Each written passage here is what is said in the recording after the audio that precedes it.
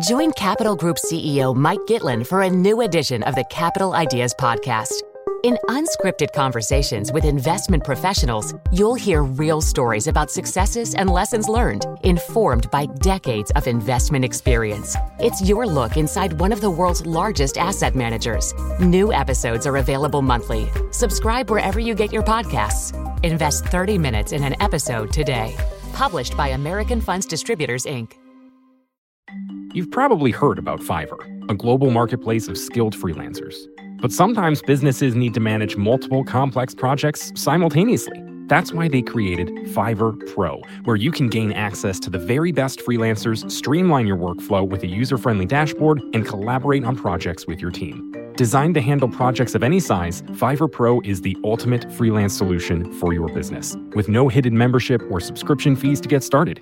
Visit pro.fiverr.com to sign up and use code VOX for 15% off any service. That's pro.fiverr, Fiverr.com, and use code VOX.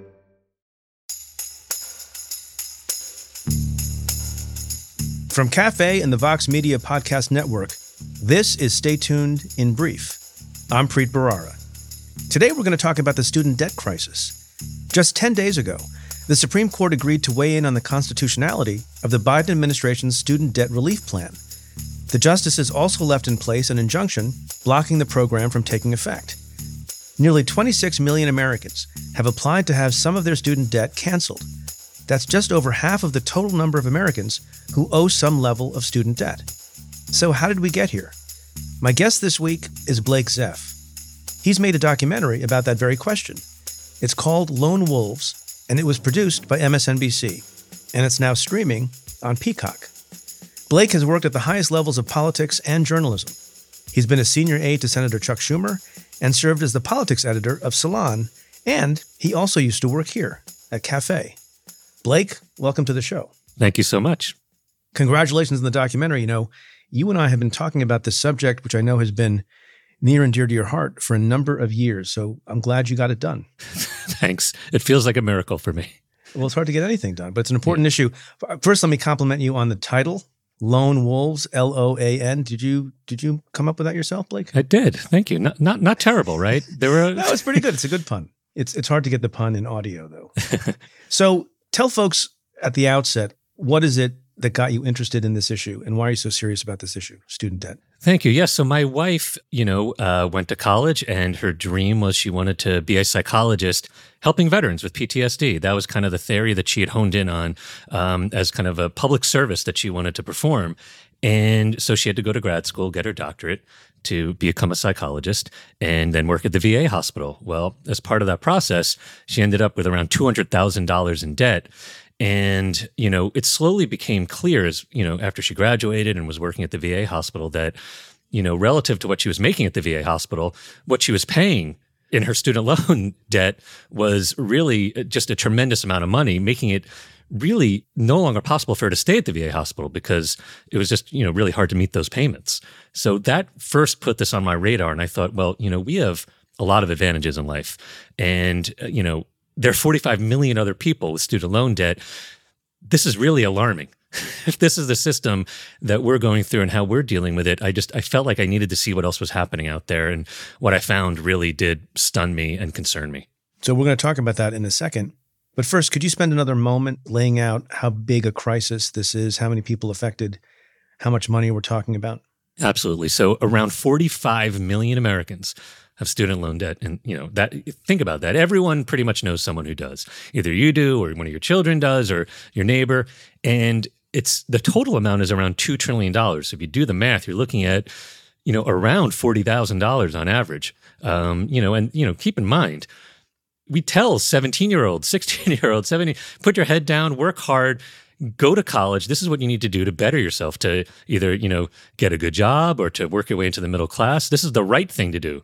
These are kids who think they're doing the right thing. And then if they're not lucky enough to have parents who are really wealthy, they get handed these loan papers. And when you're 17, I didn't know what compounding interest was when I was 17. You probably did because you're a smart future lawyer. But most people don't know that when they're 17. Smart lawyers know nothing about math, Blake. That's actually true. But why is the problem so much worse now than it was in prior decades?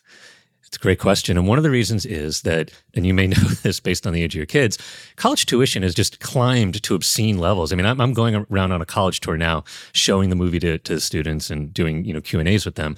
And they're telling me that it costs $80,000 to $85,000 a year for them to go there.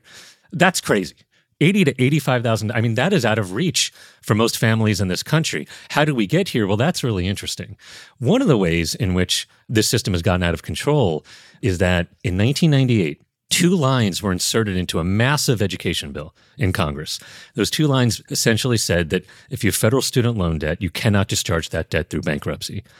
Now, you can discharge almost any debt in this country. Like, you and I could go to Vegas tonight and lose $10 million, and maybe we should, and we could discharge that debt theoretically through bankruptcy, excessive shopping, you name it, credit card debt. But student loan debt, there was a little carve-out that happened in 1998. And what that did was, yes, a lot of people might want to, apply for bankruptcy, but a lot of people won't. It's a bigger issue at play. Structurally, if you've got a system where there's not a threat of bankruptcy, the college lenders know that repayment is guaranteed, and so they will lend out money to anyone at any amount, regardless of who they are. A little bit like the housing crisis. If you remember, they were handing out mortgages to anyone. Right. And the colleges know this. So the colleges will just keep raising their prices to obscene amounts because they know that the lenders will be able to give out money to anyone. So it's really, there is a structural problem in this particular lending system that is very unique and problematic. So you're saying, just so I'm clear, that the issue, this bankruptcy provision, does not only affect the people who at some point in the future may, in good faith and legitimately, need to file for bankruptcy and discharge all their debts, including their student loan debt, but affects everyone else too because of the incentives it puts in place. That's exactly right. The prices have spiraled out of control, and it's because the lack of bankruptcy creates a structural problem where the lenders are just going to keep lending out money to anyone at any amount because it's repayments guaranteed. And the colleges aren't dumb. They know that. And so they keep hiking the prices. The problem is that the people who go to college or their parents are the ones who end up, with these crazy bills, and they have no recourse. So who were the folks, if any, who were responsible for putting in these 2 sentences in the 1998 bill?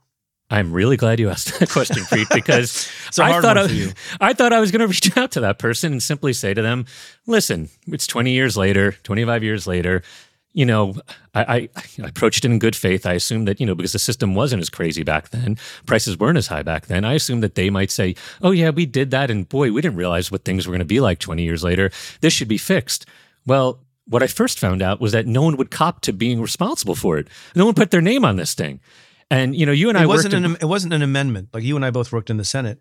It was just inserted in the main bill. Correct. It was not something where someone, where it said, the person's name on it. No one put and you and I, from working in the Senate, know that politicians aren't usually shy. They like to get attention when they do stuff. So immediately I knew we had a story here. And essentially the film Lone Wolves that I've directed became a whodunit. And for years, I was going around talking to everyone involved, and no one could tell us, even people in the room. The aides who worked on that bill said no one wanted to put their name on this one. So eventually, during the course of the film, we do find the culprit. And I don't want to quite give it away, but I'll say it was stunning. Someone that I never would have expected. I do confront them. And, I really think that watching that conversation will not just tell you about student debt, but will tell you about democracy in this country and how politics works and how a bill really becomes a law. And I think it'll be really stunning for a lot of people. Okay, so you don't want to give away who the culprit is, but is the culprit a member of Congress? The culprit is someone who worked in Washington, D.C. at the time. Okay. Is what I will say. And now is no longer working in Congress. I see. I got you. But can you say, or maybe this is the culprit, is the culprit somebody who put the provision in, or is the culprit the person at whose behest it was put in? And can you say anything about at whose behest it was put in? Absolutely. So someone, ultimately a senator had to actually put it in, or a member of Congress had to put it in, but they got the idea from a very unusual person working in D.C. who most people have not heard of. I certainly had not heard of. And this person, who was not elected, basically anonymous, essentially changed the course of the economy for generations to come. They weren't elected to anything. No one had ever heard of them. And the confrontation with them, the conversation about how they feel about this a couple of decades later was really staggering. So I'm confused. If it's so clear, as your documentary seems to lay bare, that this is unfair and student debt shouldn't be treated in such a specialized way and it should be dischargeable like other debts, whether you like or dislike the idea of bankruptcy, how come it's not been repealed? That was the other really primary question that we tried to set out to figure out here, because in the movie, we've got people on the right, like Tucker Carlson, Jerome Powell, a man named Wayne Johnson, who oversaw federal student aid for Donald Trump. We've all these people. Dwayne Johnson? Yeah, didn't you know that he had a stint in D.C.? I think The Rock could get this done. He really would be able to. This was unfortunately Wayne, starts with a W, Wayne Johnson. Johnson. Dwayne The Rock has not, returned my calls yet in terms of being in the movie, but maybe in the next one. But anyway, we've got a number of Republicans who favor this, and we have people on the left, Dick Durbin, Elizabeth Warren, who say who favor the repeal of who favor overturning this policy. Okay, so you have something. Then, as we know, in the years since we left the Senate, it's become increasingly difficult to have bipartisan support. You have people like Durbin on the one hand and conservatives on the other hand. What's the delay? That was my question. And so at the end of the film, I talked to Senator Durbin because he's carrying the bill that would overturn this. He has a bill called S-2598, or the Fresh Start Through Bankruptcy bill. And he's co-sponsoring it with John Cornyn. Another Republican that your listeners, I'm sure, have heard of, Josh Hawley, believe it or not, is co-sponsoring this. So it's really a bipartisan thing. And the first thing that has to happen is that Durbin has to bring it to the Judiciary Committee you know a lot about, before it can then go to the floor of the Senate. Well, I talked to Senator Durbin, and he says, well, we need Senator Schumer to support this because he ultimately can decide if it goes to the floor. I talked to Schumer. He's for it. You know that guy. I do know that guy, and you know that guy. I used to work for him, and he's in favor of it. But so the next step is Senator Dick Durbin has to bring it to the Judiciary Committee that he chairs. And in the film, he pledges he will do it this year. Well, as we all know, we've just got a couple of weeks left. This lame duck session, this is something concrete that Dick Durbin and Congress can do to address student debt while the Supreme Court is dealing, with the student debt cancellation. That's a totally separate issue. This is something that Congress can actually control themselves. Dick Durbin has not yet done it. He's got a couple of weeks left to push forward S-2598 to the Judiciary Committee. May I allow you at this moment to say your piece, if you want, about the lobby that would be in favor of maintaining the provision? Absolutely. I mean, that's the college lenders. You've got Sally Mae. We get into this a little bit in the film. There's a lot of money that these lenders and this whole student loan industry puts into lobbying members of Congress in the House and Senate. By the way, both parties, although certainly some members get more than others, and they have a real vested interest in keeping this going. However, as you noted, and as we've just discussed, this is now a bipartisan consensus that is forming on this issue. And I think this is really the next frontier that we should look at. Look, student debt cancellation, that is a retroactive solution. That is for people who already have the debt, right? And that is to give them some kind of relief. And people on different sides will disagree on that, whether that's right or not. This is a prospective, looking forward solution that says, because by the way, even if you do cancel some debt, people will start accruing new debt next semester. So you still have to have a prospective, forward-looking solution that deals with the structural problems of the student lending system. And the bankruptcy thing wouldn't fix it on its own. It's not the only one, but it is something that would, and it's something that's very doable in the next few weeks. Now, is there some remedy or some solution or some aid that can be brought to bear by the Department of Justice or some other government agency short of an act of Congress? Yes. And just recently, Joe Biden's Department of Justice issued new guidelines when it comes to bankruptcy for these bankruptcy cases that might get brought. Right now, just to be very technical and clear, you theoretically can discharge your federal student debt through bankruptcy if you can demonstrate something called undue hardship. Now, I've talked to a lot of people who have student debt. They all think they have undue hardship. No one thinks that the hardship is due. Having said that, judges seem to think the hardship is due. And we have a bankruptcy lawyer in the movie who says, really, unless you've got serious cancer, it's very hard to convince a judge that you have, undue hardship.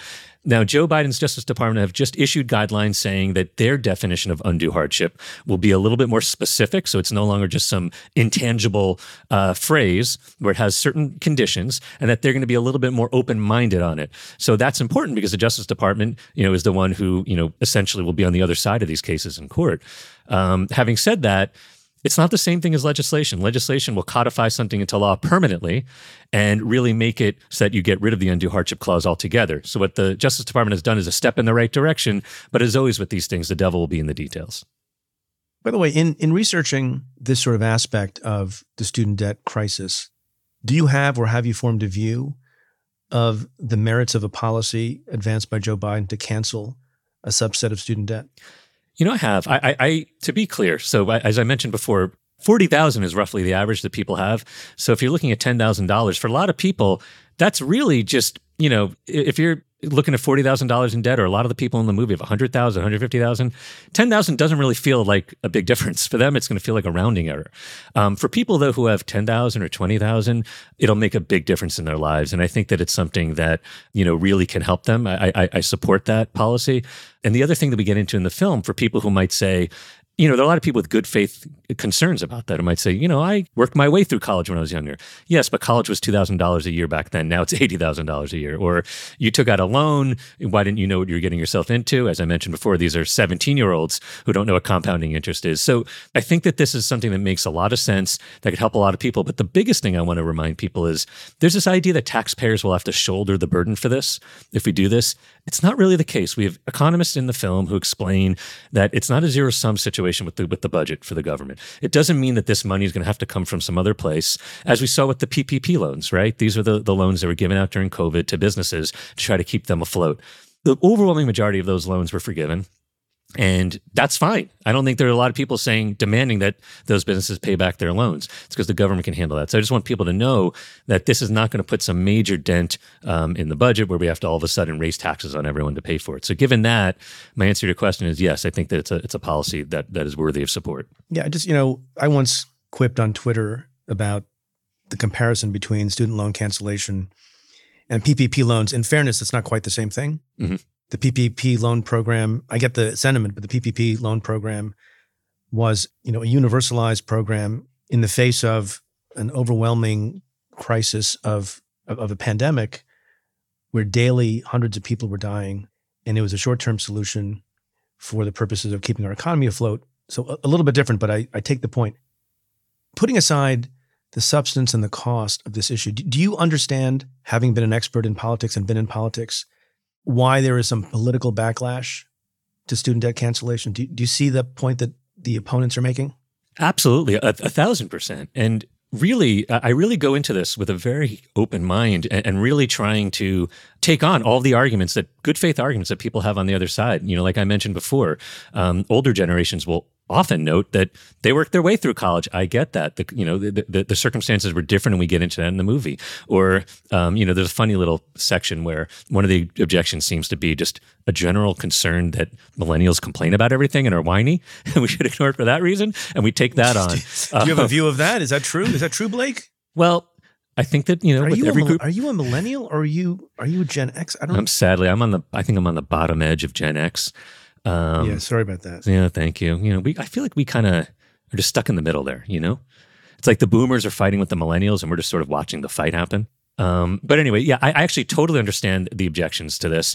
And we really try to methodically go through it in a fun, good faith way. That's the other thing I'd like to mention, if I can. This may sound really serious. We've been having a serious conversation. And obviously, of course, the ramifications are serious. The movie is really meant to be, believe it or not, somewhat breezy and fun and funny, sort of in a vein of, if you like Jon Stewart or The Big Short, or you like Michael Moore style stuff. I'm not comparing myself to these people, but if tonally you like that kind of a thing, that's sort of how we've tried to position this, so that, if we're going to make you watch something about bankruptcy and how a bill becomes a law and compounding interest in 1998 legislative history, we want to give you a little bit of fun while you do it. So we try to do that, and we do take on these arguments that you mentioned in a good faith way, because I do think that there are a lot of people with open minds who just don't have the full context of what's happening. So speaking of fun, last question.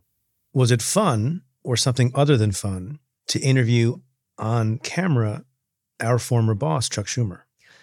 It was awesome. It was really surreal for me because I was his communications director almost 20 years ago. And so I was the one booking these interviews for him and prepping him for them. And now to be on the other side, I was talking to his press people, preparing, letting them know what was going to happen and, discussing all this.